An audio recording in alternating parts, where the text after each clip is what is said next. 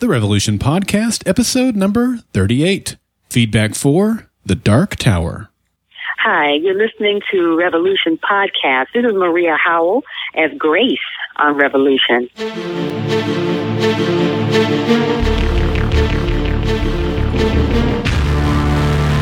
Golden Spiral Media presents The Revolution Podcast. Support for The Revolution Podcast is provided by listeners like you and our affiliation with HostGator.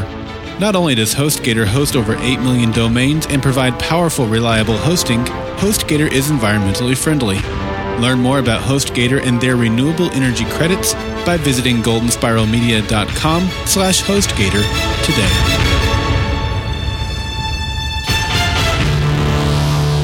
Welcome back to the Revolution Podcast, everybody. I'm Jeremy. And I'm Daryl. I didn't realize you had a mouthful of cookies when I pointed at you. Sorry about that. Yeah. Not that would have changed my decision to point at you. I probably still would have put you on the spot like that. And I probably would have been like, my wife made us cookies. She and I had a couple of discussions over the last few weeks. She said, I feel bad that I made cookies pretty regularly for you and Clint, but I have yet to make cookies a single time for you and Jeremy. She says, the reason is that you and Clint do your podcast for Fringe on Sunday afternoons. And so it's the afternoon, I'm up and about, and I can make cookies. But you and Jeremy do your podcast at night. Man, the kitchen's closed at that time of night. But tonight being the finale, she said, you know what? I'm going to make cookies for you guys. So thanks to my wonderful wife, Carrie, for the delicious cookies that Jeremy and I enjoyed in the last podcast. And again, our cookie plate was refilled during the break. We're back for the feedback podcast and eating more cookies. Yep. Yeah. So we have a ton of feedback that you guys sent in for the season 1 finale of Revolution entitled The Dark Tower. Thank you to everybody that sent in feedback. Let's get to it.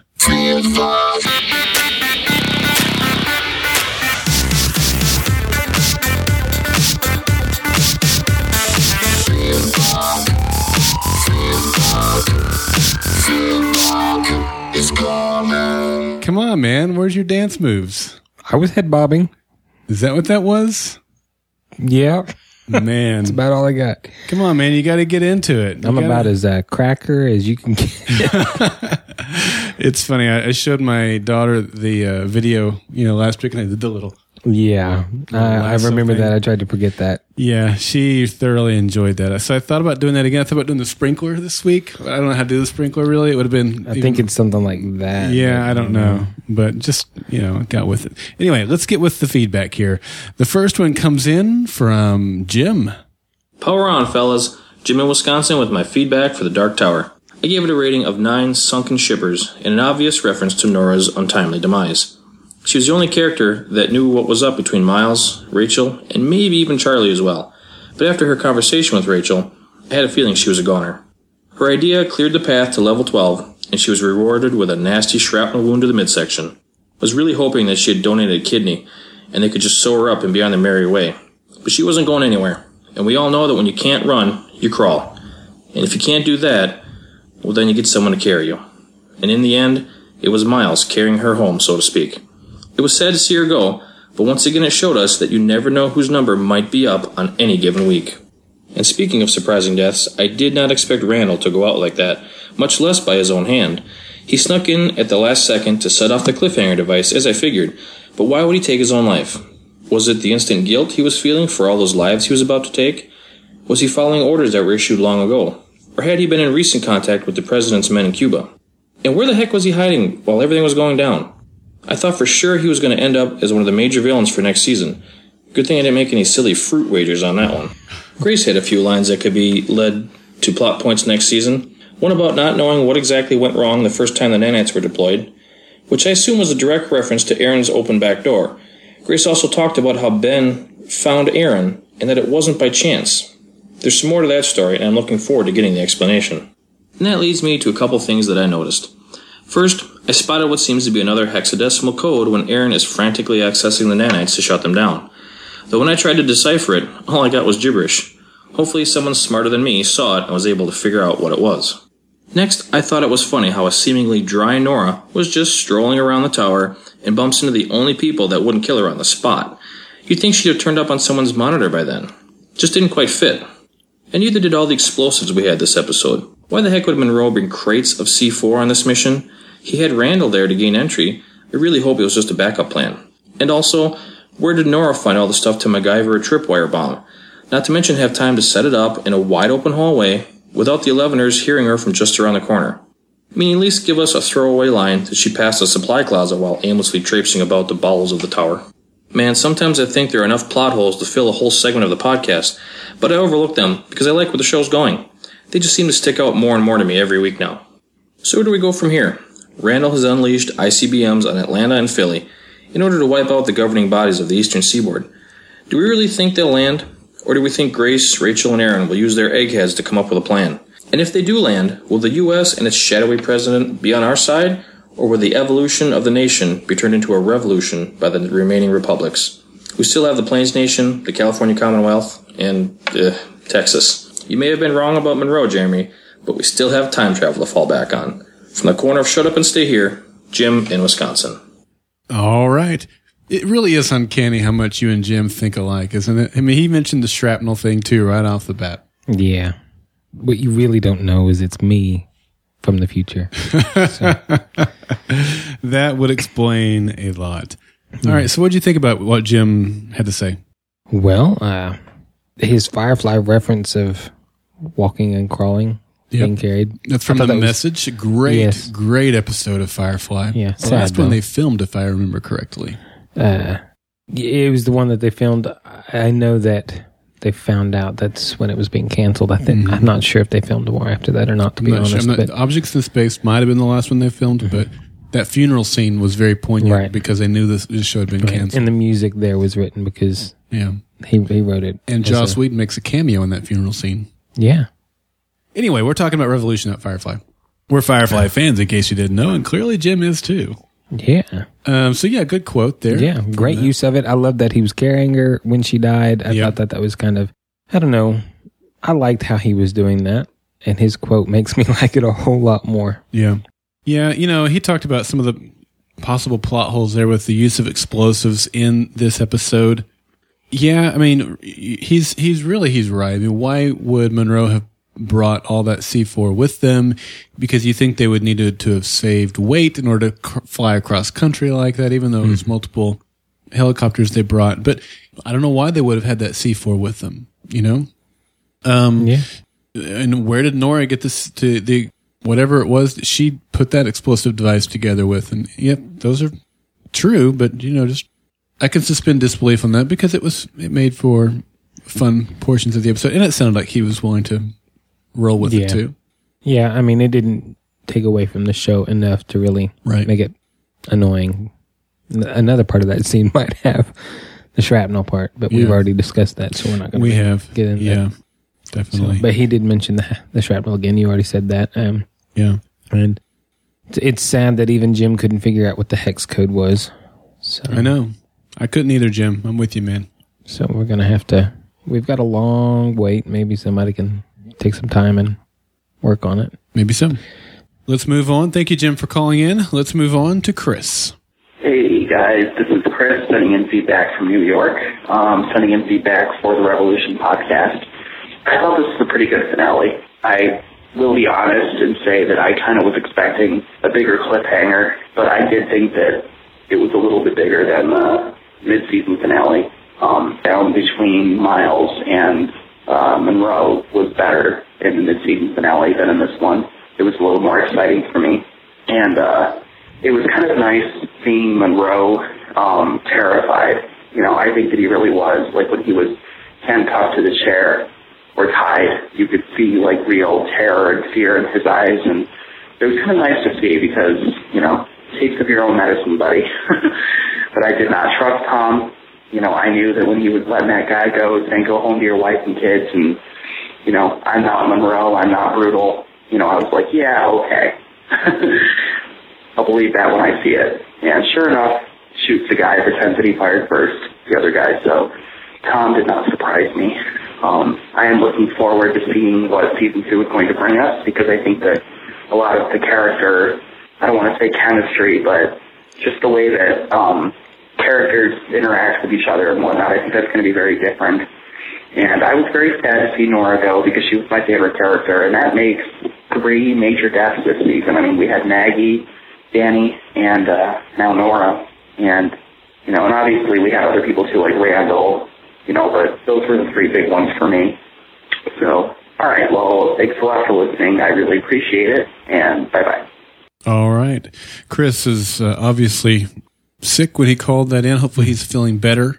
And thanks for calling in. He sounded terrible, but thanks for calling in spite of your not feeling well.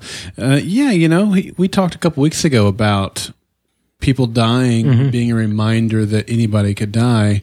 We did get 2 significant deaths in this episode, and one by his own hand and one certainly not. But it did help reinforce that, anybody could die at any moment, really. And as frustrating as it might be that they seem to be meaningless, I kind of like the fact that Maggie died. Okay. Nora died. It wasn't necessarily impactful as the death. It kind of shows the futility of death. I kind of like that a bit. So yeah, especially Maggie's and how unexpected. And well, we were sad when she died because she was one of we after the pilot we said, which characters are you most interested about, and she came to near the top of both of our lists, and to lose her pretty early on. She died in the Plague Dogs, whichever episode that was. And, 4. Pretty early. Yeah. Anyway, he also talked about Monroe being scared, and you mentioned in the last episode about how you got some enjoyment out of having the tables turned on Monroe. Yeah, I agree with Chris here. It was great to see him scared for his life and to see him realize that he wasn't in control of the situation. So he mentions him being tied up and everything as well, but I liked him being shot at more than him being tied up. So yeah, the helicopter scene. Yeah. And he also shares the thought that he didn't really see Tom being a benevolent leader. Yeah, sorry, I told you last one. I did. I thought he was going to be different from Monroe. Yeah, he's better than Monroe. It's not that I didn't think he was capable of doing that. It's just, like I said before, the men believed that he would be different. That's why they helped set him free. It was an encounter with one of the men, so I thought he would make a different decision. That was my only logic behind it, and it was faulty. Well, I mean, to be completely fair to Tom, this guy's his enemy. So far, he's not killed anybody that he supposedly had held at a high position. I don't disagree. And a week ago, we talked about how he was going to need to kill Major Franklin. It was just that he had Major Franklin captured, and I fell for it. That's all. Last week, I expected him to kill Franklin, but this week, I took him at face value, which is stupid on my part. All right. Well, we'll end with you being stupid. So. All right. Chris, thank you again for calling in. We appreciate it. Let's move on to James. Hi, Daryl and Jeremy. And I do say Daryl first. I'll always say Daryl first because Jeremy insulted the TARDIS one time. This is James from Oregon calling with feedback for the Revolution season finale. I was extremely pleased with this episode and with this season in general. There were a lot of answers that moved very quick, but each answer brought forth a much bigger question than you had before. It was an exciting formula, and it was a very tantalizing season. I particularly loved the last 7 minutes. We got the exact cliffhanger that we were expecting with Aaron and pushing the button, and I thought that was it. And then there were 5 minutes left. I loved it, and that caught me off guard. And then they were able to come in with the big knockout punches with Randall and with the nukes and Guantanamo Bay and everything. So I guess that does it for this season. I love listening to your guys' podcast. Keep up the good work, even Jeremy's good work, even with that one comment. And I hope that we don't have to wait too long for Season 2 of Revolution. Signing off, this is James from Oregon. All right, James. I need to be refreshed as to what the insult was. I don't remember what it was either. It might have been the day I just pulled my TARDIS off the shelf behind me here and have it. It might have been the day where I was showing it off. We ran the Think Geek ad, and I talked about the TARDIS that you guys had given me as I left. Not you guys. You didn't pitch in because I wasn't told. I know. Yeah. Mm-hmm. So it might have been that day. I don't know. But thank you, James. In spite of Jeremy's disrespect to one of the greatest shows in history. Well, I'll disrespect it now. No, it's not. Wow. James. I haven't watched it yet. Well, then how can you say that? It's like me dissing Battlestar. That's what I'm saying. I won't pass official judgment, just judgment enough to poke a stick at a snake. That's all. It's a big snake. There are a lot of Doctor Who fans out there. We're going to lose half our listeners. Sorry, guys. Okay, so, he was blown away by all the twists and turns in the finale, and I completely agree with you, James. I mean, that's one of the things that I loved about it. Look, I watched an interview this week. I watched it a couple of times because I enjoyed it so much, and then I brought my wife in and we watched it together. And it was with several of the folks from Revolution, but David Rambo in particular, and he's one of the, I don't know if he's one of the producers. I'm not sure exactly what his exact title is, but he's pretty high up in the show. And he said, look, we've got a finale coming that nobody will see coming. And I remember thinking, I don't expect to know what's like. I'm terrible at predicting exactly what's going to happen. But Lost had this phrase, it was the snake in the mailbox is what they called it one year. It was the fork in the outlet, I think, another year. And it was the frozen donkey wheel another year, which was ironic because they had these code names for what was going to blow your mind at the end of the season, what was going to be the big shocking revelation.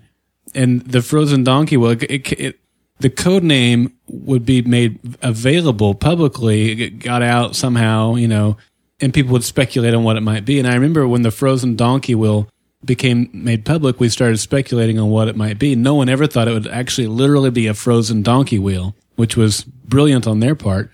But I didn't expect a snake in the mailbox scenario with Revolution this year. Even when David Rambo said it, I thought, yeah, they might do something that I don't see coming, but I don't see I didn't expect it to blow my mind the way that the finale did, but man, it was a snake in the mailbox moment for me. Did that make sense to anybody but me? Did I just ramble on incoherently? I was eating a cookie. Was I crazy grandpa right then? I don't know. Yeah. Well, I thought that this season finale, I loved it. I mean, exactly what James said with the whole, we got the cliffhanger we were expecting. And when they pushed the button, it's a black screen and there's the end. And I was like, no way that they actually did that. But I was a little disappointed with, or not disappointed with that. It's like, wow, that's awesome. I'm pumped. And then, like he did, I looked at the clock. We've still got time on this sucker. That's right. And then, bam, they came in with the headshot with the nukes, like he said. And I loved that because we got what we were expecting. Yep. But then at the same time, we got more. And there was a little bit of a twist there that we weren't really looking at. So right. I like that a lot. I did too. All right, James, thanks for calling in, and thanks for not holding a grudge against Jeremy. I'm hoping you still have enough grace to not hold Jeremy, not hate him too much for the comment he made a moment ago. All right, let's move on to Yo-Yo. Hi, this is Yo-Yo from Kansas City calling on the season finale of Revolution, The Dark Tower. Thank you guys again for doing this podcast this year. It's been lots of fun and I've enjoyed it. And thanks again for giving us a little bit of extra time to get feedback in. Well, I think Jeremy's going to be eating some kiwis, but then again, I think all of us are. I can't think of one person I've heard call in that was on the money on the season finale. I think we all got at least part of it totally wrong.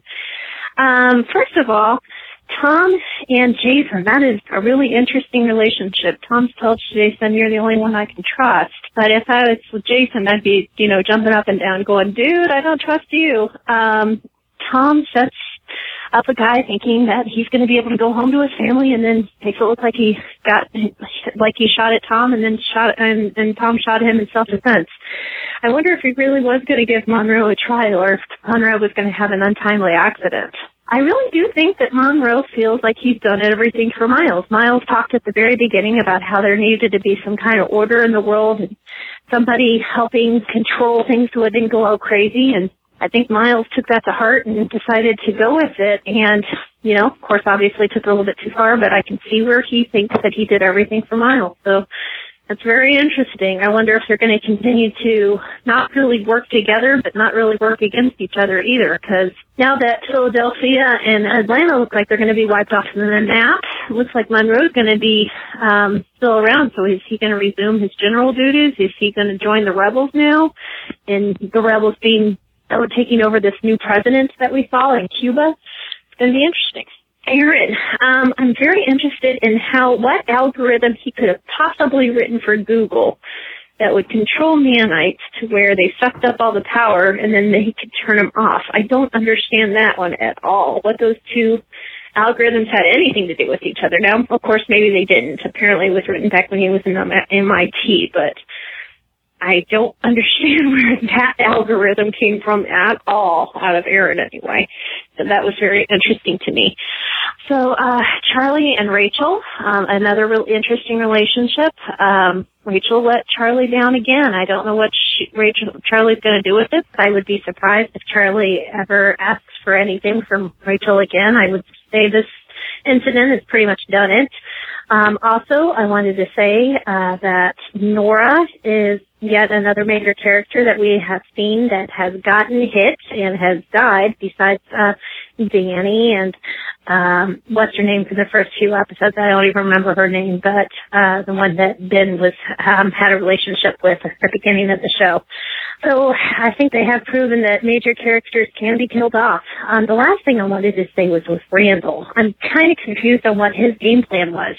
I think we know that he deliberately shut off the power or messed up the nanites or whatever to where the power went off everywhere. And then 15 years later decided that he was a patriot and he wanted the old United States back with the old president. I don't understand exactly what his end game was, and maybe it will become a little clearer, or maybe we'll never know since he appears to be dead now. So I just would like to hear you guys' thoughts about that.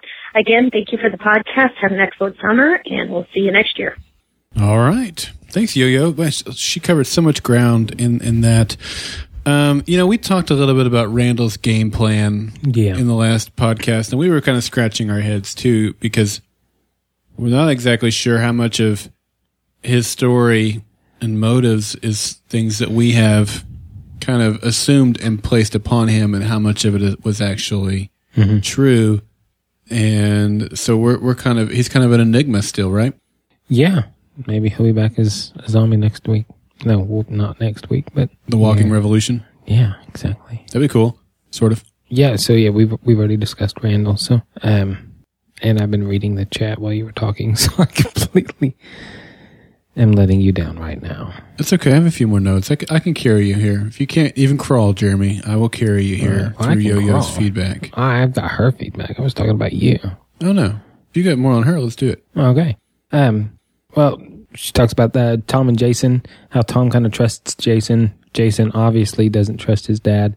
I think we talked about this before, but I'm definitely interested to see what Jason is going to do here. And I'm interested to see why Tom supposedly trusts Jason. Yeah, but I don't know why he would, unless he feels like he can control Jason, which I don't know why he would think that either. Right. But maybe he's got an ace up his sleeve somewhere that he's going to pull out. I don't know. Okay. She also talked about the code that Aaron had written, and I don't know that we can assume that the code that is running the nanites and the OS of the tower is the same that he did for Google. It could be, because he's definitely talked about, while he was at MIT, what he did there, he took with Google, or we learned that maybe when Tom was talking about the Wired article or something. It seems that we've heard that somewhere along the way, but I don't know that we know that the code that helped him found Google also is the exact same code that the tower is now being used. He did originate both of those code in this fictional piece we call Revolution, but I don't know that they are also one and the same. Right. Yeah, I don't think an algorithm for a search would do a whole lot other than an artificial intelligence. I could see how that would be pulled in, because it would be self-learning. I could see that, and I could also see its efficiencies in data crunching. Right. But so I could see some there, but I don't know that we know that they are the same. Right. And from what I understood, again, it's the operating system he wrote at MIT. That's what they say is the OS. That's right. Yeah, I think they're definitely two different things. He did one for Google and one for his thesis, essentially. Yeah, could be. So he's just trying to get an A. Yeah, that's right. That's what he says in the footnotes. Yeah. All right. Anything else you want to cover on her? Nope. Okay. Thanks, Yo-Yo. We genuinely appreciate it. And let's move on to Colin. This is Colin in Hawaii with my thoughts on the season finale for Revolution. Now that was the way to end a season. Right from the start, the opening bars of Can't Find My Way Home set me in a good mood, and the episode built up from there. I think the key for me was the way that all the characters acted in character, showing that you don't need contrived actions to still offer plot twists and turns. There were low points. For example, are we to believe that the Butcher of Baltimore is so put off by the death of the bomber's family that it would drive a wedge between him and Miles? Also, a pile of C4 to break into a bunker hardened to protect the vice president from Armageddon? I'm not buying it. And finally, a big red button to fire nukes? What happened to two guys with two keys on two separate consoles set far apart? Tom was exactly as expected, predictably unpredictable. He is easily the most dangerous player in this drama. Angry, petty, and ruthless, but also smart and adaptable. He is charismatic in a Jones or Koresh kind of way, easily manipulating his son to support him. Rachel continues to be the weakest point for me. I simply don't understand how she can alternate between steely resolve and a sniveling mess in scene after scene. The whole, it's for Danny thing simply is not believable. I can honestly say this is one character I wouldn't mind seeing gone. Maybe Charlie can kill her. It would give her something to do. Just kidding on that one. Miles and Monroe fighting together again, once again proving that the enemy of my enemy is my friend. I'm not 100% sure how Miles managed to stroll into the camp to free Bass or get to level 12, but I'll suspend belief for now. Miles does the right thing by trying to save Nora. And on the subject of Nora, she died saving her friends. That's more than Captain Kirk can say. And of course, there's the big reveal. Randall is a patriot, working on behalf of the U.S. government. I think we always knew he was a baddie, but I always thought that his hidden agenda was self-serving to avenge his son's death, which, in some weird way, is believable, whereas Rachel is not. Go figure. So who is this president? Was he elected before the blackout? Is he still serving 15 years later? Is that even legitimate? And what U.S. president would authorize a nuclear strike in the continental United States? Anyway, it's a good wrap-up to the season, with enough resolution to this season's story arcs while opening a new one. Well done. I'll give it 8 out of 10 backdoor references that Charlie won't understand. Aloha from Colin in Hawaii, where I've left every light switch turned on for 15 years, just in case. Great sign-off, Colin. Yeah. And glad to hear you liked it. You know, last week Colin called in and really wasn't too happy with some things on the episode, and this week really enjoyed it. So thanks, Colin, for calling in. We always appreciate good, bad, or otherwise, and we shared that with you last week too. So thank you for calling in again. Where do you want to start with his feedback? C4 blowing up the door. We mentioned that earlier. How unbelievable that is. I will say, and this doesn't make it any more believable to me, but it didn't blow open the door. It didn't look like it. It looked like it blew like enough where they could tunnel underneath the door, but that concrete would have been deep enough where, well, and the concrete still could have been deep, but it got enough of it loose where they could kind of tunnel underneath the door. But still, that's not how they would have built the tower entrance anyway. But you're right. Yeah. I'm not going to defend that. Yeah. And he asks, what kind of president would nuke the continental U.S.? A fake president. Agree. Yeah, I mean, we've got to learn more about this story. Right. And we came up with a couple of plausibilities in the last podcast, but we need to know more before we can figure that one out for sure. It's a good point, though. Yeah. He did talk about the big red button. I'll say this about the big red button. They did have to have high-level key cards to get into those rooms. And who knows, maybe there were 2 rooms for a reason. One activated the system, one fired the system, and so you couldn't be in both places at the same time.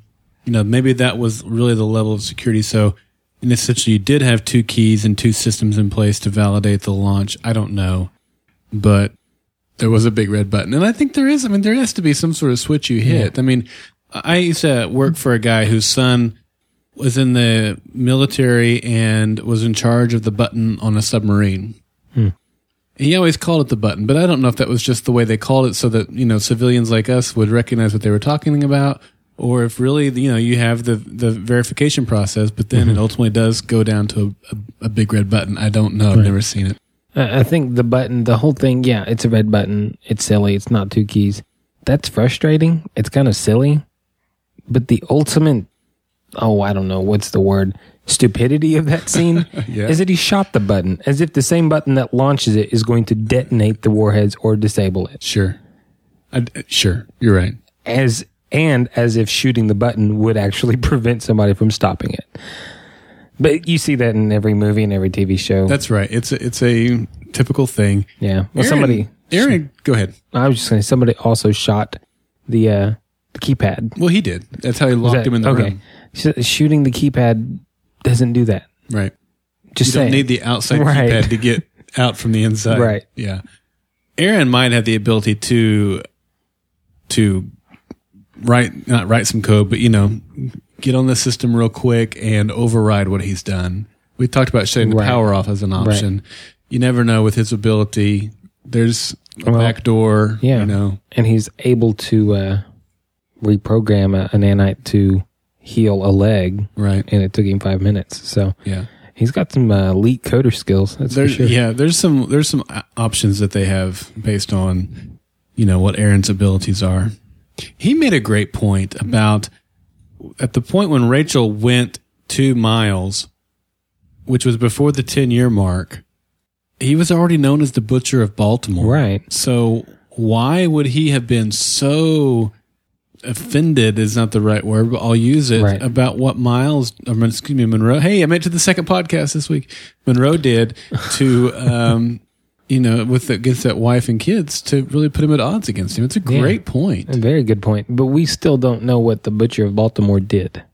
You would think there would be butchering of men and women and children. Well, you have Boston Massacre. It wasn't of women and children. It didn't include them. It was just, at least I don't believe it. So it may I'm going to make myself look a fool if I'm wrong there. But I don't think that, you can, I think you can massacre people without massacring innocent people. You absolutely can.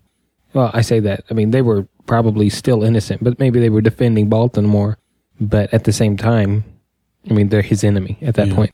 So, but you would have to have kind of a ruthless reputation to earn that, and the ruthlessness is really what caused Monroe to make that decision to kill the wife and children. I'm just saying, and I don't think you're disagreeing that Colin is making a good point. Right, it's a solid point. It's a great point, but I'm just saying that we still don't know what the Butcher of Baltimore really did. So. Sure. Yep. All right. Anything else you want to cover there? No. Thank you very much, Colin. Yeah, thank you, Colin. Let's get into the written feedback that we have. This first one's going to come in from Mickey here in the great city of Oklahoma City. Mickey says, hello, Daryl and Jeremy. First of all, I want to thank you for the podcast of the Revolution season. It has taken a show that I liked into a show that I must see, if only to keep up with the podcasts. I look forward to the next season of Revolution and another season of podcasts from Golden Spiral Media. About the finale, I would have to rate it a 9.5 ICBMs. That sounds funny. Sorry, I got juvenile for a second. I must confess that I never considered the direction they went with this episode. It came as a total surprise.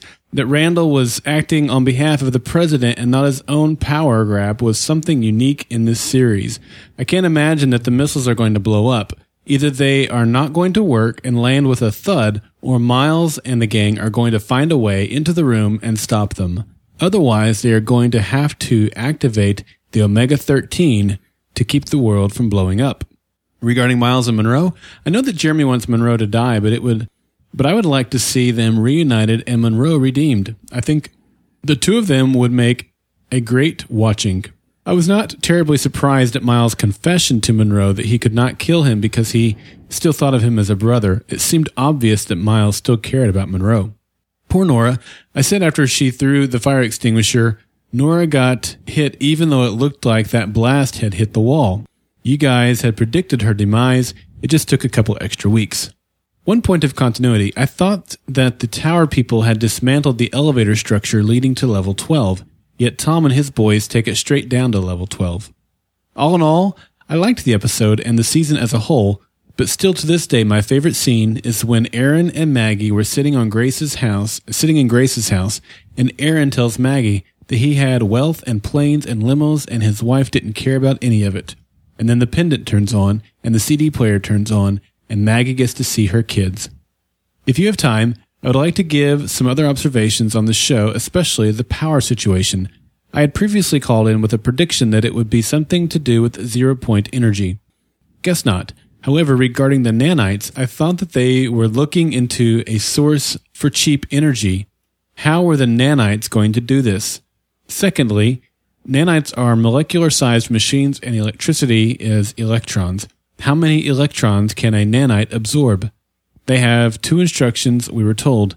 Absorb energy and replicate. At what point do the replicating nanites become visible? Even molecules are visible when you get enough of them, and I would have to say that their rate of growth is exponential. I do, however, like the possible storylines the nanites bring. That's all I have for now.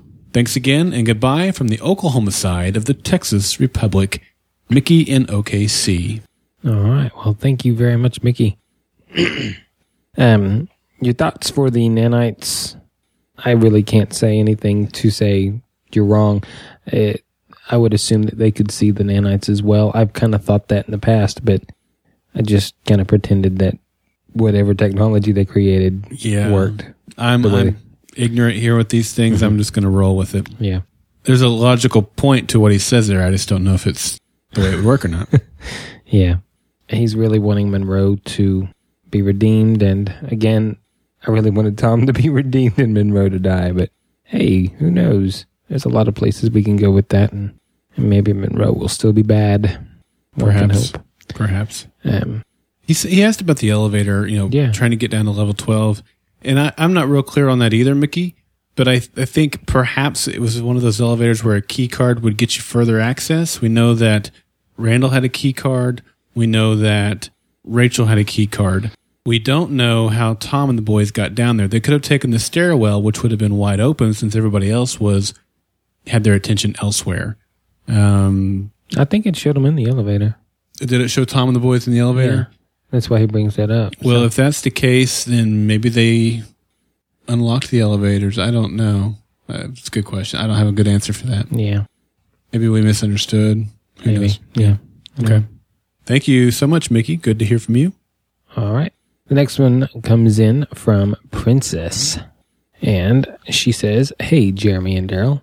This is Princess from Arizona, a.k.a. Princess T. Taylor, sending you some thoughts on some key moments of Revolution this week. Miles and Monroe. Loved the insight from the flashback, but even more so, I loved the heartfelt confession in the tent right before Miles uses Monroe as a distraction to get into the tower. It's going to sound terrible, but I actually felt a little bad for Monroe.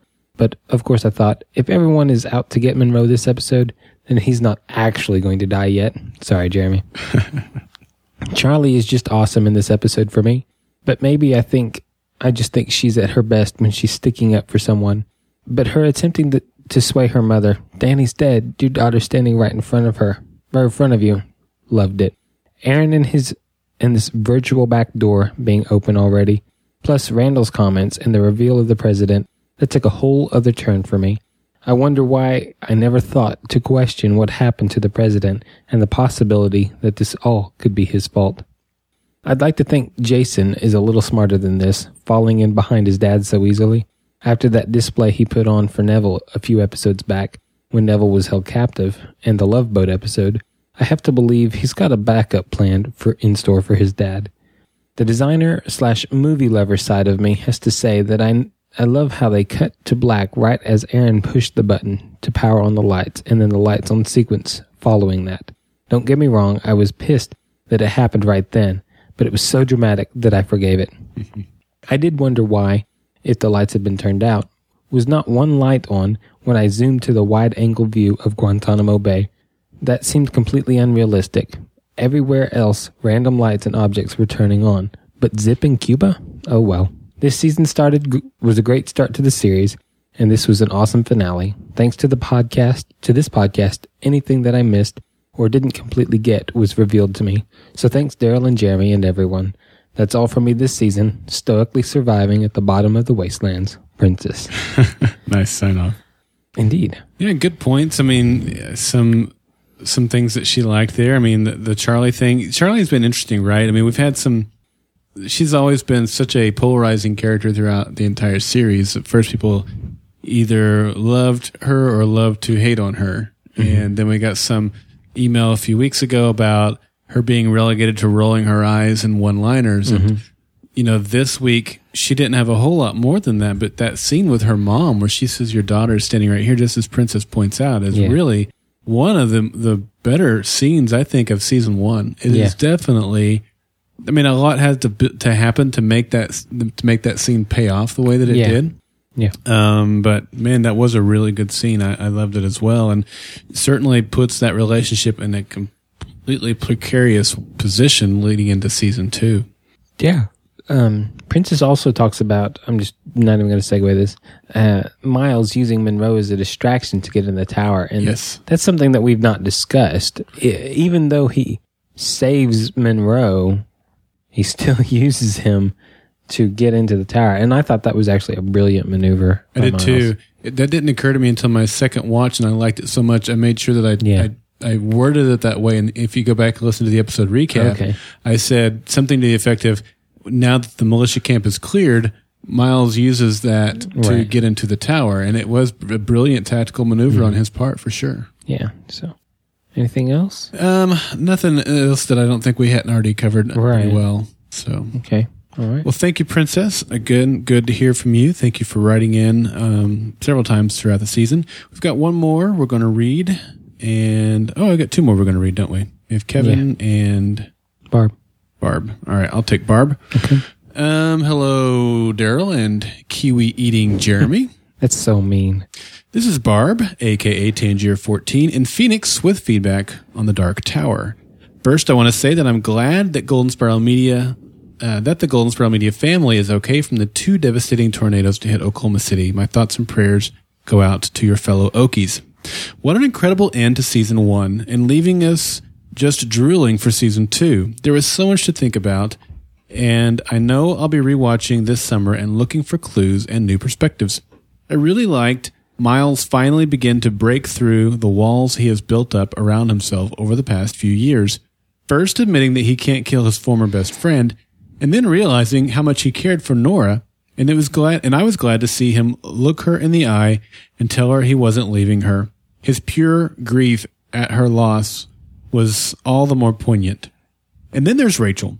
Her refusal to help her daughter when Charlie said, "But I am here, your daughter, standing right in front of you. I'm alive, and I'm asking for your help." And all Rachel cared about was going to level 12 and turning on the power. That, combined with Rachel telling Grace that the day Danny was born was the best day of my life, I was head over heels. Well, that sounds like a woman talking about her very first child. So, what does that really say about Charlie's parentage? Didn't Rachel want Charlie? Are we going to have a third guess as to who Charlie's father is? And did Rachel really want to turn on the power for revenge, or did she have an ulterior motive? I don't think Rachel knew how important Aaron was, but Ben and Grace did. And who opened the program's back door before Aaron? And who reprogrammed the missiles to hit Atlanta and Philadelphia because it didn't happen before the power went out, and Randall didn't know his way around a computer? It's a good question. I think we have another Patriot mole working for the president. So Grace or Rachel or someone new? Guess we'll find out next season. This is Barb signing off from the Great Wasteland, where it doesn't pay to mess with us. You know, I hadn't really thought about that. You just turned them on and boom, they're going to... I assumed he had already programmed them. But how would he have already programmed them? It would have had to have been before the power went out. Maybe he did. The power was on in the room already. Yes, it was. Yes, of course it was, yes. I mean, I think he reprogrammed them. So. Okay. Yeah, that's a good Sorry. I didn't think about that. I was going to shoot that down. It's all right. You're not shooting me down. You're shooting Barb down. Yeah. Well, she made some comment about me eating kiwi, so. She did. That's what you get. Yeah. She talked about the Rachel scene. Again, I mean, we just talked about it with Princess, but that is such a big scene. And She talks about, did Rachel feel that way because maybe Charlie is not her first child? It's a great debate, right? We've had the debate, is Charlie Ben's daughter? But, and I don't know, I'm not speaking clearly here, obviously. Yeah, I'm having a hard time following. Is there an argument to be had that maybe even Rachel isn't Charlie's mother? Yeah, it's an argument. I'm not going to say it's a great argument, but I have wondered whether or not Rachel was her mother at a few points. The only thing is I can't figure out who would be her mother and why would they take care of her if it wasn't them. And the only reason I have a hard time figuring that out is if it's Miles' daughter and it's not Rachel's daughter, then why would Rachel and Ben take her in? So it has to be either Ben's and another woman's or Rachel's and another man's. Yeah, and I'll still lean towards Rachel and another man, but that man is someone that ended very badly, so much so that she takes those feelings about that man and is putting them on Charlie so that she doesn't have genuine love for Charlie. And that's Miles. It could be. Or Monroe. Could be. Or Ben. I mean, it could be Ben. Oh my gosh, it's actually Ben. I think at this point we would all be shocked if we found out it was Ben. I think we would too. Because, yeah. Yeah. But, I mean, short of them giving us the scene where they conceived, I think we'll all be pretty much believing it's not Ben's. I mean, they have to conclusively answer that. Yeah. So we don't question. Otherwise, I think we're going to continue questioning who her patronage is. So, thank you very much, Barb. And have some kiwis. They are delicious. You would know. Yes, I would. All right, the next letter comes from Kevin. And he says, Daryl and Jeremy, wow, what a great way to end the season. Can't wait for season 2. I give this episode 9 out of 10 ICBMs. It's a shame that Nora had to die and that Rachel wasn't willing to help. You can see the strained relationship between Rachel and Charlie now. I like how they resolved the Miles and Monroe storyline and how Miles couldn't kill Monroe. I think that Monroe is a man without a country and will go in search of his son. I think that he and Miles will join forces once again. I wonder if the blackout was planned all along as part of some government conspiracy, and what was the purpose of it? Some thoughts on where I think we may go next season. I think that Aaron will use his iPad and override the missile control. I think that Miles, Charlie, Monroe, and his son will join with the president and fight against Tom and what is left of the militia. Sorry, Jeremy, but the only time travel will be the flashback variety. One last note. I hope that they do some things during the break, like they did with the webisodes, to help fill in some of the backstories. From a citizen of the former Monroe Republic in upstate New York, Kevin. So what are we going to call it? We're going to call it Nevilleville? We're going to call it... We might be calling it Glass. We'll see. Yeah, it's possible. So, if it gets nuked. He called Monroe a man with no country, and yeah. I think that's a good way of phrasing it. I tried to express it in our last podcast and didn't come up with nearly anything that intelligent to describe it, but he really has nothing at this point, particularly if that bomb does hit. If he doesn't get back to Philly before everyone else, or if that bomb goes off on Philly, he really is a man with no country. Yeah, I agree. If he gets back to Philly before Monroe, or before Tom, which I don't know how that's possible, but if he does. It'd be... Sorry, I just remembered something important. Tom has a pendant. He took the pendant and put it in his pocket, didn't he? When they landed their chopper. Right.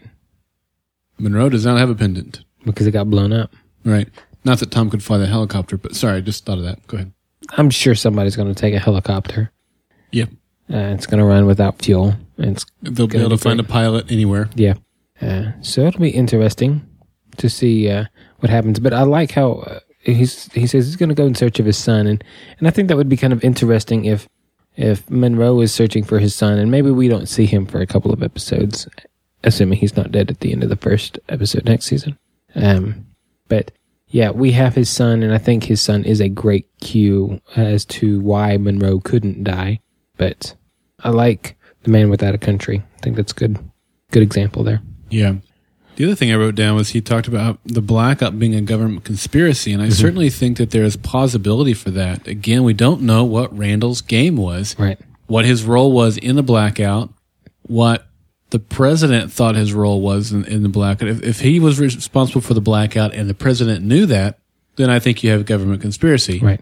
But if he duped the president in thinking that he was a man on the inside that could fix it, that it was his people that must have done something, whatever, then, maybe not government conspiracy. Maybe the president really thinks that Randall's the guy who saved the day and not caused the blackout in the first place. And that would actually be plausible had Randall not shot himself. But since he shot himself, it can't be Randall's idea because his idea is all over the wall at the moment. Yeah. Maybe. I mean, I still think that there's enough questions out there that we just don't know the answers to. That's true. There are questions we don't even know to be asking right now. I like that, though. Okay. Anything else you want to cover there? No. Thank you very much, Kevin. All right, Kevin, thank you so much. Let's get back to the audios with Kome. Hey, guys. This is Kome Akpola calling from Savannah, Georgia, calling on the Revolution finale. I give this episode a 7 out of 10 random Brother Cavill moments, because that was one heck of a random headshot. Anyway, this episode for me, I thought, was a microcosm of the entire season as a whole.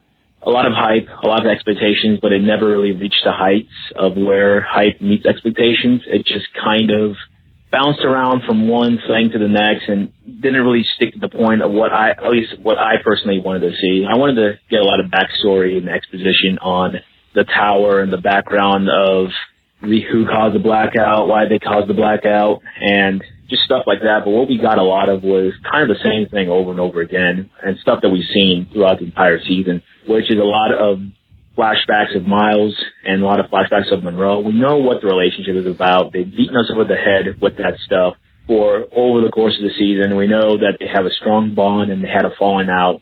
We did need to spend more time on it, especially in the finale when they had to do so much and they had so much other stuff that they could have dealt with, but they focused on that.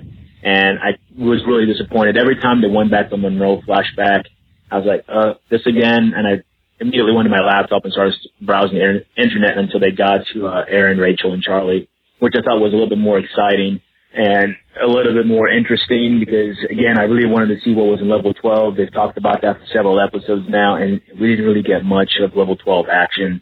It was good to see that they turned on the power and got the power turned back on. A little weird that everything turned on, even though I don't know how the power grid system works, but I assume that someone has to man those stations, and it wouldn't be as simple as the electricity is back, so all the power grids around the country are operating again. That's a small point for me, but still just another issue that I had with the show as a whole in this episode in particular. But overall, I'm still looking forward to season 2. I'm hoping for better things in season 2. I hope the writers take the break and find a way to readjust and get everything straightened out for the next season. Focus more on the mythology of the show and less on just having random action and random sequences, and not introduce so many characters and just kill them off. I was thinking that Randall would be the big bad, but Randall, like all the other characters in the show, were just used as a device to get from point A to point B. All right. I think he got cut off there at the end of his call, but he still made some good points before that. So, he was disappointed in the episode because he didn't get the background and the exposition on the tower and some of the things that he was looking for. I can see his point of view. I didn't have that expectation, so I wasn't disappointed in that way. But if you were looking forward to that, I can totally see how this would disappoint you because we didn't really get any of that. Yeah, it's definitely something that I agree with him on. But at the same time, I think that we might see more of this at the beginning of next season because they're still in the tower. They've not left yet. Indeed. Thank you. All right. So I think we have more to look forward to with what the tower is, why it's there, and who done it. Yeah, I mean, that is probably going to be their base now and trying to fix stuff, at least for the next couple of episodes, I would imagine. Although, Tom could just be there and then leave the next episode. Yeah. Who knows? I certainly hope that they're going to be there for a little bit longer just to show us more, but so I'm not ruling it a failed trip to the tower yet as far as exposition goes. No. The power coming on, everything turning on, I think we've already had one comment about leaving the light switch on for 15 years. I totally agree.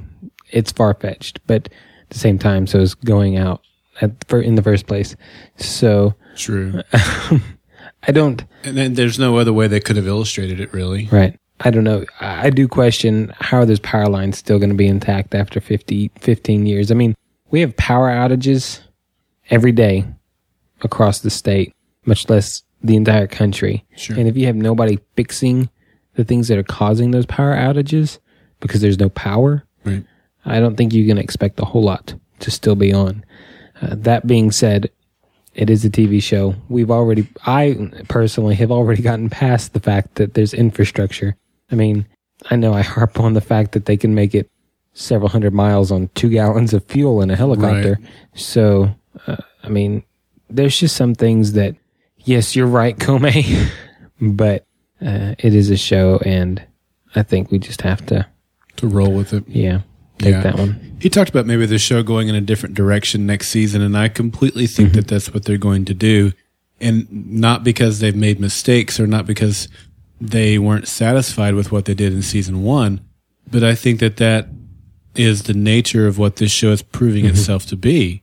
What they did in the second half of season 1 after they had the long break. Well, the long break we got between season 1A and season 1B is longer than what we're going to get between now and season 2. Wow, that's incredible. Yeah. And, they kind of did some different things with the show. And some of it, no doubt, was because they recognized some things that needed to be done differently. You can call them mistakes if you want, but not all of that is. Some of it is very intentional. And so I think a combination of those things, the show, like I said in the last podcast, they reshuffled the deck, and I think it's intentional. I think this is the story they had in mind, and they're just rolling with it, which is awesome. Yeah. It's my opinion on it anyway. All right, Comey, thanks for calling in. We appreciate it. Appreciate it every time you call in. Let's get back to the feedback with Coop. Hi, Daryl and Jeremy. It's Coop with feedback for the Revolution season finale. I felt it to be the best collection of dialogue we've had all season and the best episode by far. I have always enjoyed the show, but its pacing made me fear that the longevity of such an adventure would get bogged down in TV tropes and ultimately succumb to the Firefly effect. Tonight's episode allowed the show to be great, and I see Revolution becoming a true TV force this fall. Haha, anyone that left at mid-season, your loss, Amazon's gain. The cliffhangers for this week were great, however overshadowed by great performances and writing that opened and closed many story arcs. In only a few scenes, David Lyons and the writers did a great job of fleshing out who the Monroe character really is. We knew the origin of Miles and Monroe was strong dating back to their childhood. In those few new scenes that focus 10 years after the blackout, we see Monroe as a sincere and truly caring friend of Miles. The rebel bombing at the bar revealed the turning point for both. As crazy as it was to kill the bomber, Monroe viewed it as a justified act for attacking his family. Once again, not justified, Monroe became more protective of his lifelong friend and changed his whole approach to commanding from that day forward. Miles, on the other hand, viewed it as one step too far. That single act is the seed for tension that we have seen on screen since the first episode. And as Miles pulls away, the paranoia surrounding Monroe increases and turns out of control. Tom is still Tom. I'm glad we once again saw the act and reinforced exactly who he is. I hope NBC signed him to a multi-year deal. Rachel's actions in the keycard scenario show a clear disregard for Charlie. Does she love Danny more, or is this just a cover for her to complete part of the larger plan? Does the disregard for Charlie stem from the fact that she's a child of Miles? But wait, she still loves Miles. Too much for this feedback, but we'll see that Rachel is playing an even larger role as Season 2 unravels. Now we can move away from the tower and focus on to the next chapter. Can anyone say government conspiracy? Who doesn't like that? Time to go home, Mr. President. I wonder, is he Yoda hiding in the Dagobah system, or the Emperor ruling from the side? Randall was a patriot? Who else is a patriot? The East Coast will be left wide open. Not sure what that means. I was happy with the end, only wanting to know Rachel's true motivation. She will play the entire team next season and ultimately reveal herself as a Patriot as well. This is Coop from Texas, where Monroe is still alive. All right, Coop, man, such good stuff. I'll ask you, I'll start with this. He said perhaps that the president is either Yoda in the Dagobah system. He's totally the Emperor. Or the Emperor playing, yeah. I would go that route too. Maybe it's because it's more of a political ploy. Yeah. He's in a political position, and we saw Palpatine use politics to gain his position. So I think for that alone, I see that more of being a correlation between the two. But I'm seeing more of a Palpatine also. What about Rachel? He was talking about her maybe playing the whole field here and being a Patriot, revealed as a Patriot next season. I think that would be interesting to see that she was on Randall's side the whole time. Yeah. And we did say, in fact, play right into my whole Darth Vader thing, and I would love that. But well, look, the show is called Revolution. You know, it's thinking about starting something fresh, starting, you know, that's what Randall did. His last act really is going to start a whole new United States. Right. Potentially. Yeah. So she could be a revolutionary as well. And I don't know. I like the thought anyway. It's fun to think about. Yeah. I think it's great. He mentioned something that to me almost kills the freight train that I've been riding for so long. The time travel train? No, dang it. Who Charlie's dad is train. He talks about Rachel's disregard essentially for Charlie, what it means, and he mentions like what we had said earlier. Maybe it reminds her of her relationship with Miles. Yeah, and that's why she hates Charlie so much. But she still loves Miles. Well, if the latter is the case and she still loves Miles, Charlie would remind her of her time with Ben. Yeah. And that's why she hates him. Well, it seems pretty clear that she and Ben at some point didn't care for each other. We don't know how long that was, but at the very end, at the least, they didn't. Yeah. She didn't care for him. Right. And we don't know if Danny was not Miles' son. Right. He could have been Monroe's son. No, I don't think so. I don't either. No. But yeah, I think that derails that train a little bit for me, actually considerably, because she does hate Charlie, but she doesn't hate Miles. And I've been playing along the idea that, well, she resents Miles. Well, if she doesn't, which we see in that conversation with Nora that she doesn't, okay, now what? Yeah. You know, so, yeah. It's good observations. I mean, he mentioned the characters too, and just the way they kind of played within themselves, which is very similar to what Colin said a few callers ago before we read. He had almost it was interesting how similar what their thoughts were on the characters, and I completely agree. You know, he talked about Monroe looking at Miles as family, and when he said that, I agree with that, by the way. But it reminded me of something you said, and I've kind of reinforced since you said it. Was that Rachel and Monroe aren't necessarily all that different. And we know that Rachel has been motivated by this love she had for Danny. Right. You know, she's been so focused on that. And since Miles was the only family that Monroe had left, you know, protecting him and defending him, doing it at all costs, you know, when that bomb went off and almost killed the only family he had left, it certainly does kind of put it in a different perspective, both in terms of why Monroe would take such drastic steps to protect Miles, but also similarities between Monroe and Rachel. I liked the insight we got on Monroe this week. Certainly. Okay, Coop, thank you again so much. Appreciate it. And he's in the live show right now. Thanks for being here. Let's move on to Mark. Hey there, revolutionaries. Mark from Ontario, Canada here. It's great news about the Almost Human podcast. I probably would have watched the show anyways, but now the Golden Spiral Media is involved, it's a no-brainer. And it's about time that Clint comes back. No offense, Jeremy, but it's all about his singing. Now, here are my random thoughts about The Dark Tower. Now that's what I call a season finale. It had everything we can hope for. Action, intrigue, suspense, grief, surprise, and so on. I really don't envy you, Daryl, when it comes to picking the quotes of the week from this episode, as the dialogue was outstanding. Did anyone else think the opening sequence reminded them about Firefly? It was pretty much a given that Miles and Bass wouldn't shoot each other. But what about Nora? I was half expecting her to put a bullet into him for what he did to her. I'm sure Miles would have forgiven her. Isn't Tom a great people person? He sure has a way to make himself sound good while he puts bullets into people. Grace really laid one on Aaron. You think he's feeling a little bit used? First he finds out about his code, and then about why Ben befriended him. This guy just can't get a break. I found the C4 on the tower door a bit of a stretch. I know the writers needed to give the characters a way back in, but I'm sure that door was built to withstand a lot more than what they threw at it. So if Randall is all thumbs when it comes to computers, who used Aaron's back door to sabotage the nanites? That was a very touching scene between Rachel and Nora. You could tell Nora had given up when she told Rachel that Miles would choose her every time, and Aaron obviously knew it by the way he said goodbye to her. I can't wait until next season to see how things go between Charlie and Rachel. Didn't you just love the scene between Tom and Monroe? Tom must be one of the best TV villains ever, because you just love to hate him so much.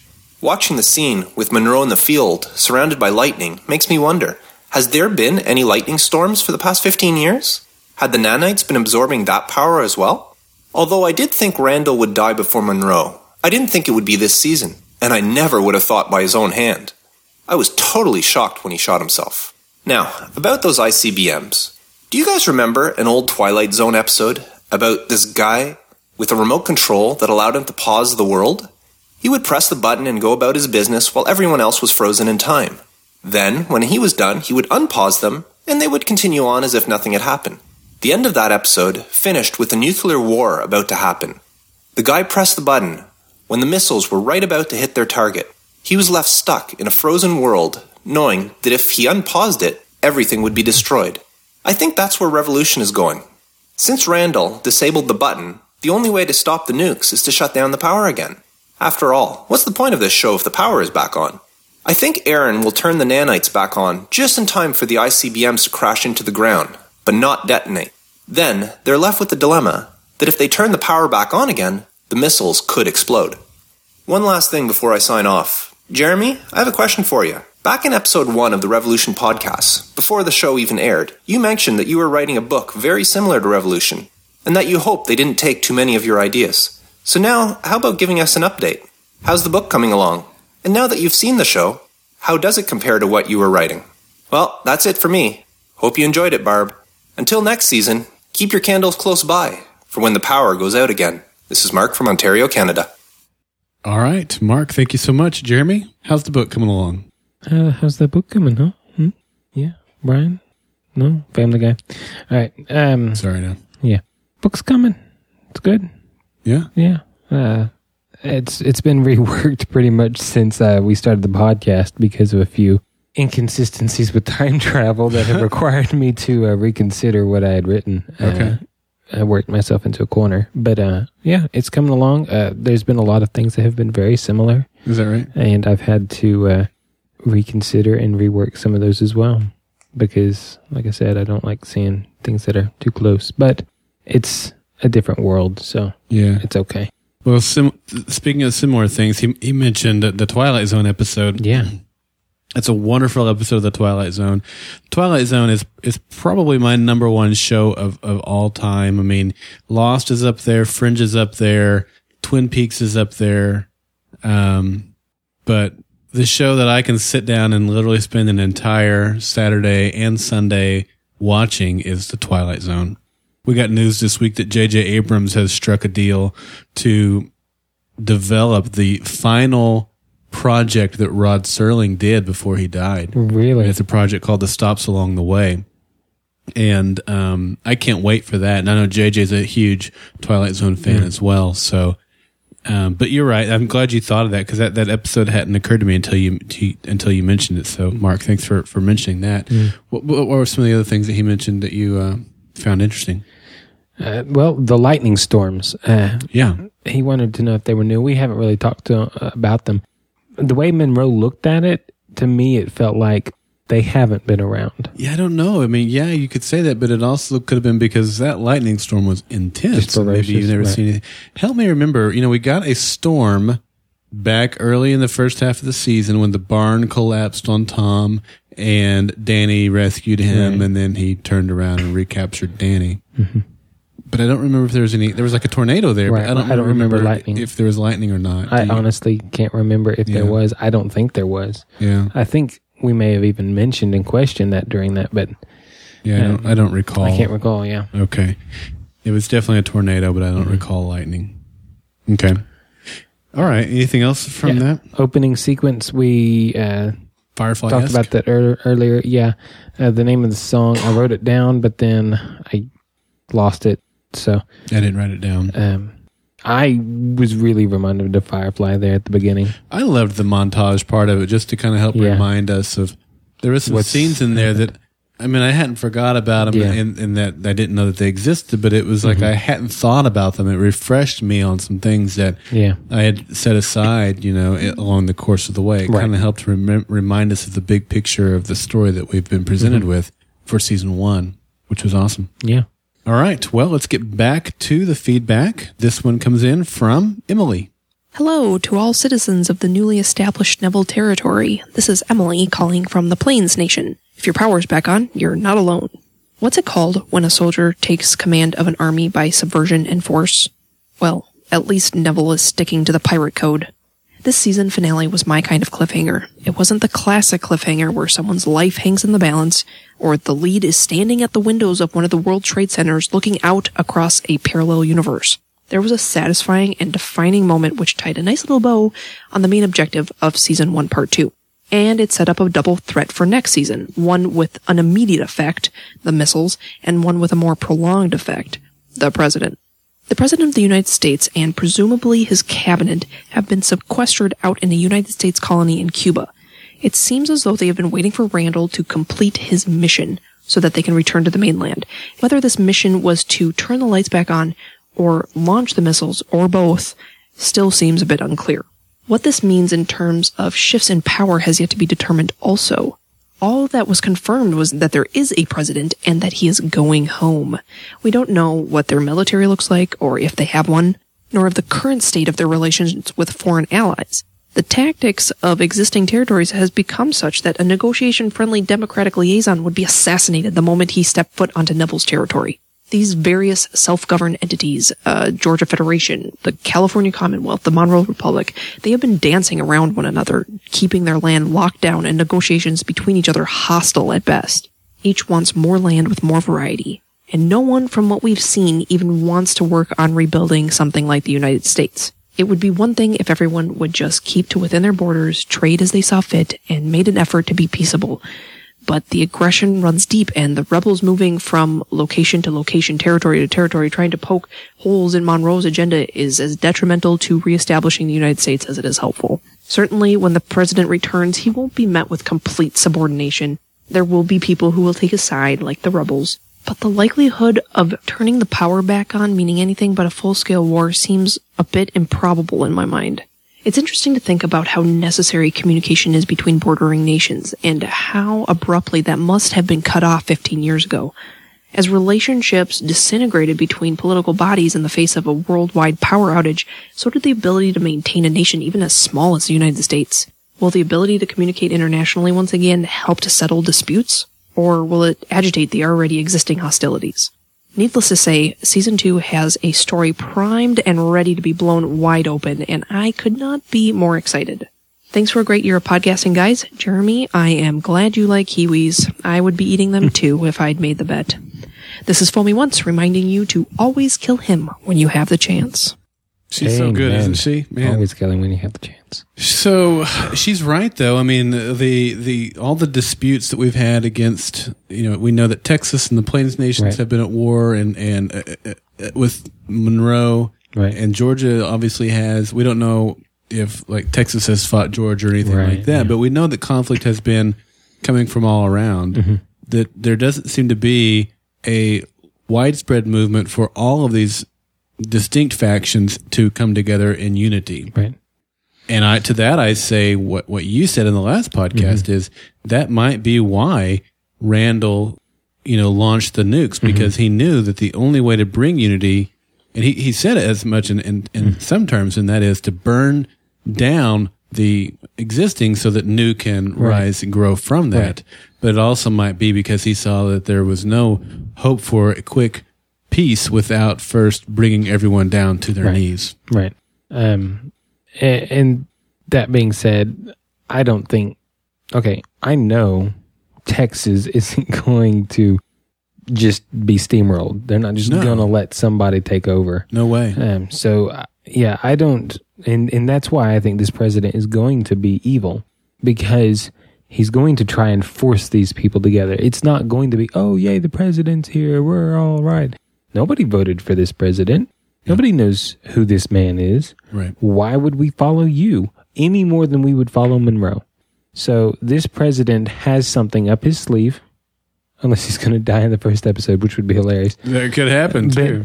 I mean, he's got to have a plan. And in order to have a plan, he has to think it's going to work. So, I mean, there's something evil behind him that we're going to see.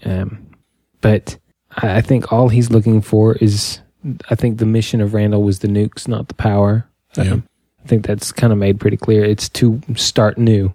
The power is secondary. Yeah. So could be. She also mentioned, kind of the broader scale of things in terms of international communication and relations. And look, that's something that's back on the page as of right now because the power is back on. But if they have to end up turning off the power in order to disable the nukes, then that changes things again. But if the power remains on, that does open up a whole wider world.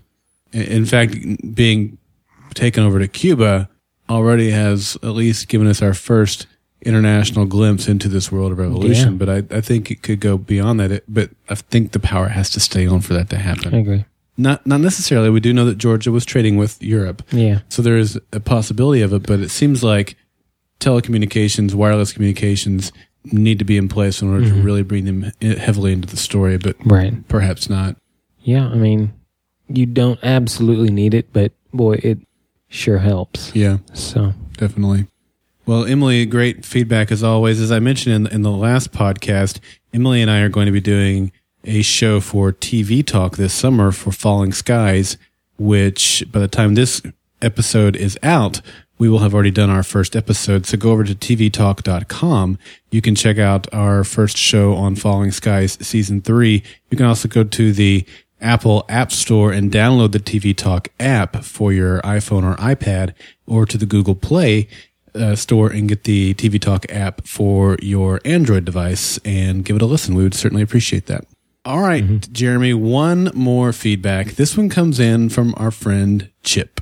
Hello, revolutionaries out there. Hey, I know it's been a while. This is Chip calling, Kenilworth 23 in the chat rooms.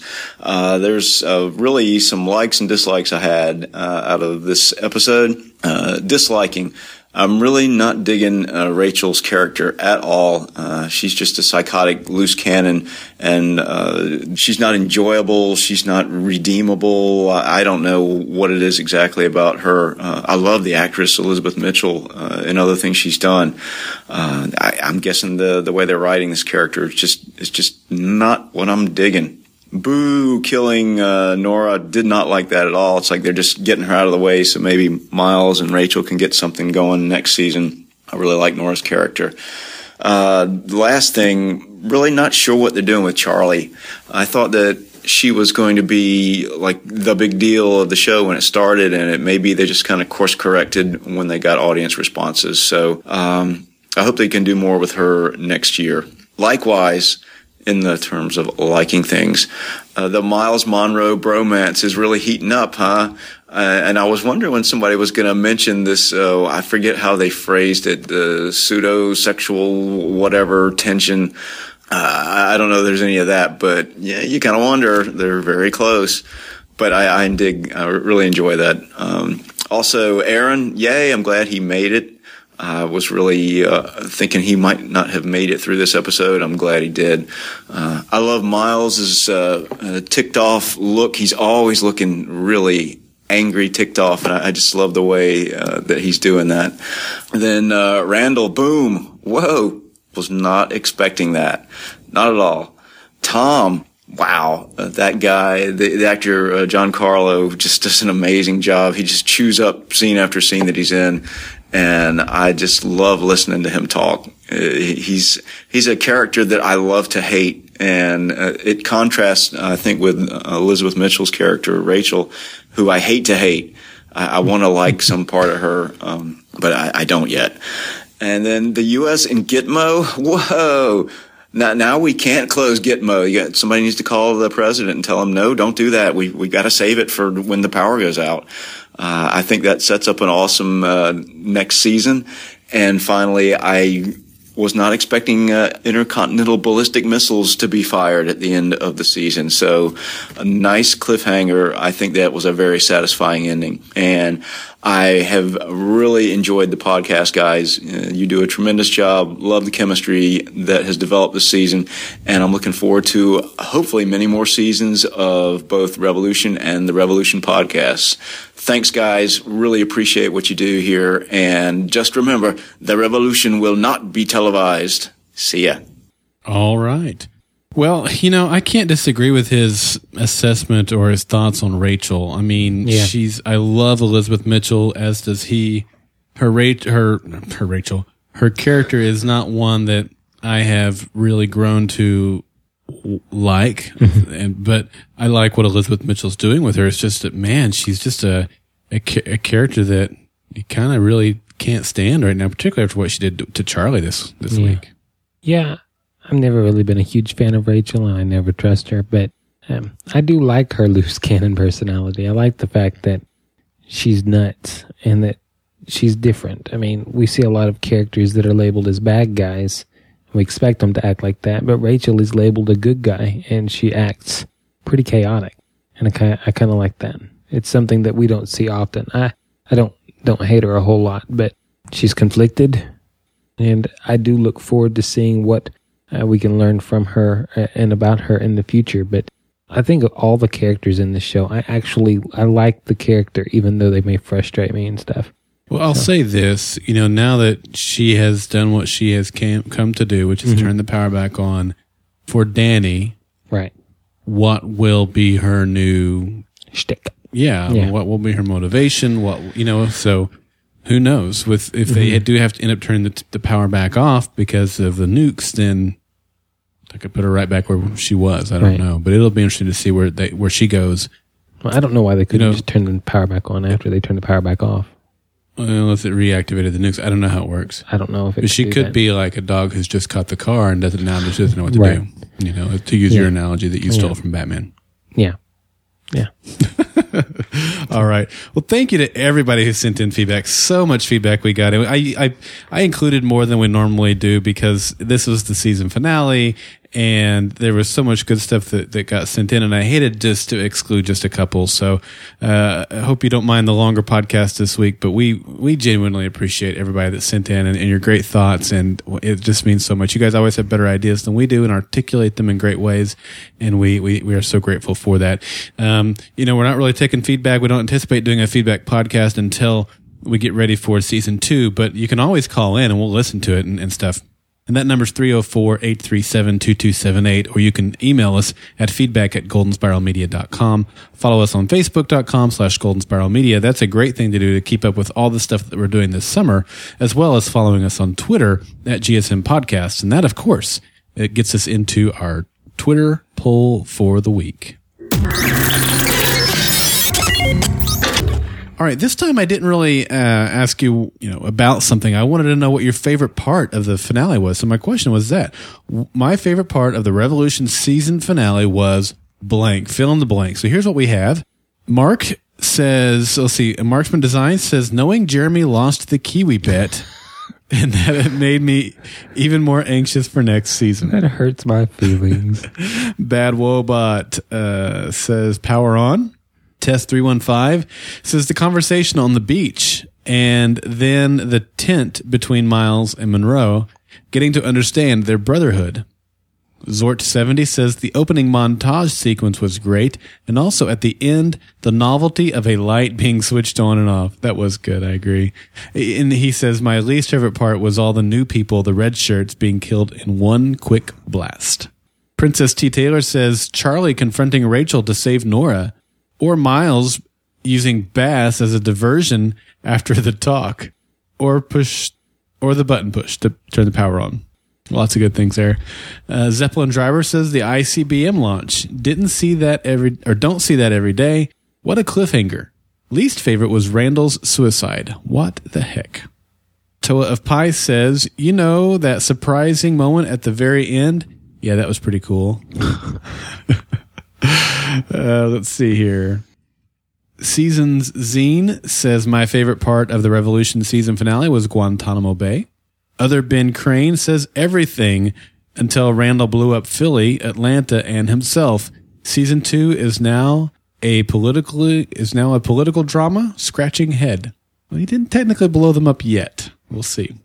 Miss of Fleet Alex says, strangely, it was Monroe and Miles working together for the good guys. Really enjoyed that. Not sure why. Jarrett Morland says, my favorite part of the Revolution season finale was that brief moment when I thought Tom was an honorable leader. I wasn't the only one. Thank you, Jarrett. You and I were the only ones duped by that, I think. Robert AK18 says, opening montage music, can't find my way home. That little look Miles gave Monroe to shift target equals shared history. Orion321 says, my favorite part was Randall revealing himself as a patriot. This also led to the reveal of the United States government. Keeksta says, my favorite part of the Revolution finale was simply seeing the power being turned back on. What an exciting moment. I Am a TV says, Rachel, Aaron, the power, Monroe's escape, the lightning, the launch, Randall, just everything, including this podcast. That's a great one. Thank you for that. And Todd says, my favorite part was the promise that was made by the USA is finally coming back into power and become a world power once again.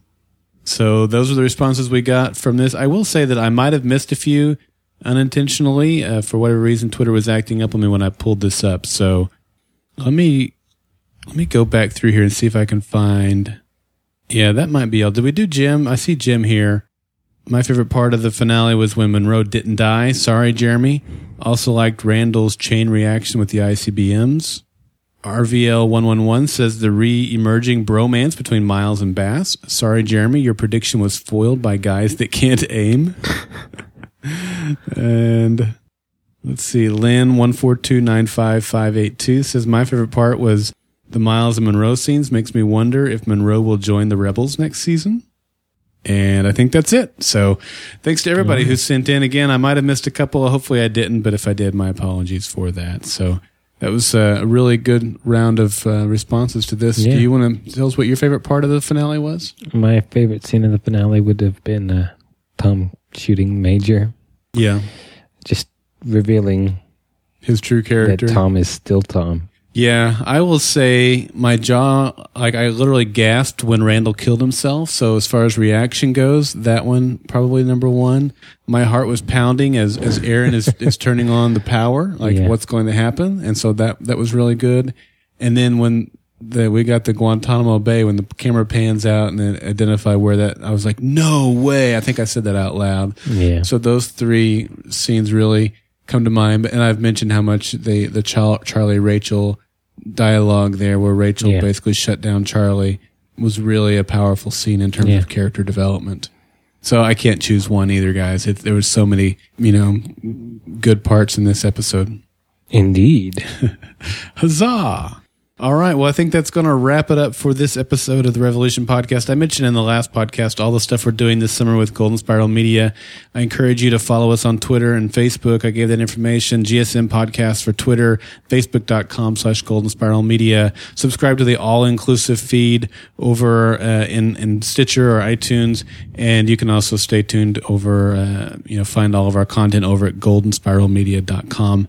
You can support our podcast and what we do here by going over to goldenspiralmedia.com/support. All of our affiliate links are there. You can make donations there as well. Or if you'd like to look into sponsoring this podcast or any of our other podcast productions, you can find that information there as well. We would certainly appreciate that very, very much. Anything else? Any final words for season 1 from you, Jeremy? No, thanks for listening to us for a whole season. Yeah, thank you very much. Pretty tough to make it through a a podcast with me, and it's super appreciated. So. And you've gotten better each week as we've gone along. You've gotten more confident in what you're doing, and not that we're like the world's best podcasters or anything, but Jeremy, sorry if you were delusional on that. Dang it. But thanks for joining me for this journey, this first season. We're looking very much forward to doing season 2 together and with you guys as well. Yeah. All right. Until that time, I will say, look up in the sky. Is it a bird? Is it a plane? Oh, crap. It's an ICBM. A kiwi a day keeps the doctor away.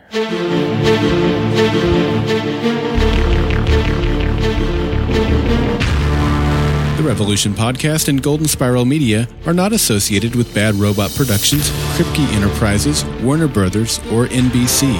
Golden Spiral Media's use of any and all copyrighted material is only for parody, news analysis, critique, or educational purposes as provided within United States Code Title 17, aka Fair Use. For advertising opportunities, live show, and other Golden Spiral Media podcast productions, visit goldenspiralmedia.com. Copyright 2013, Golden Spiral Media.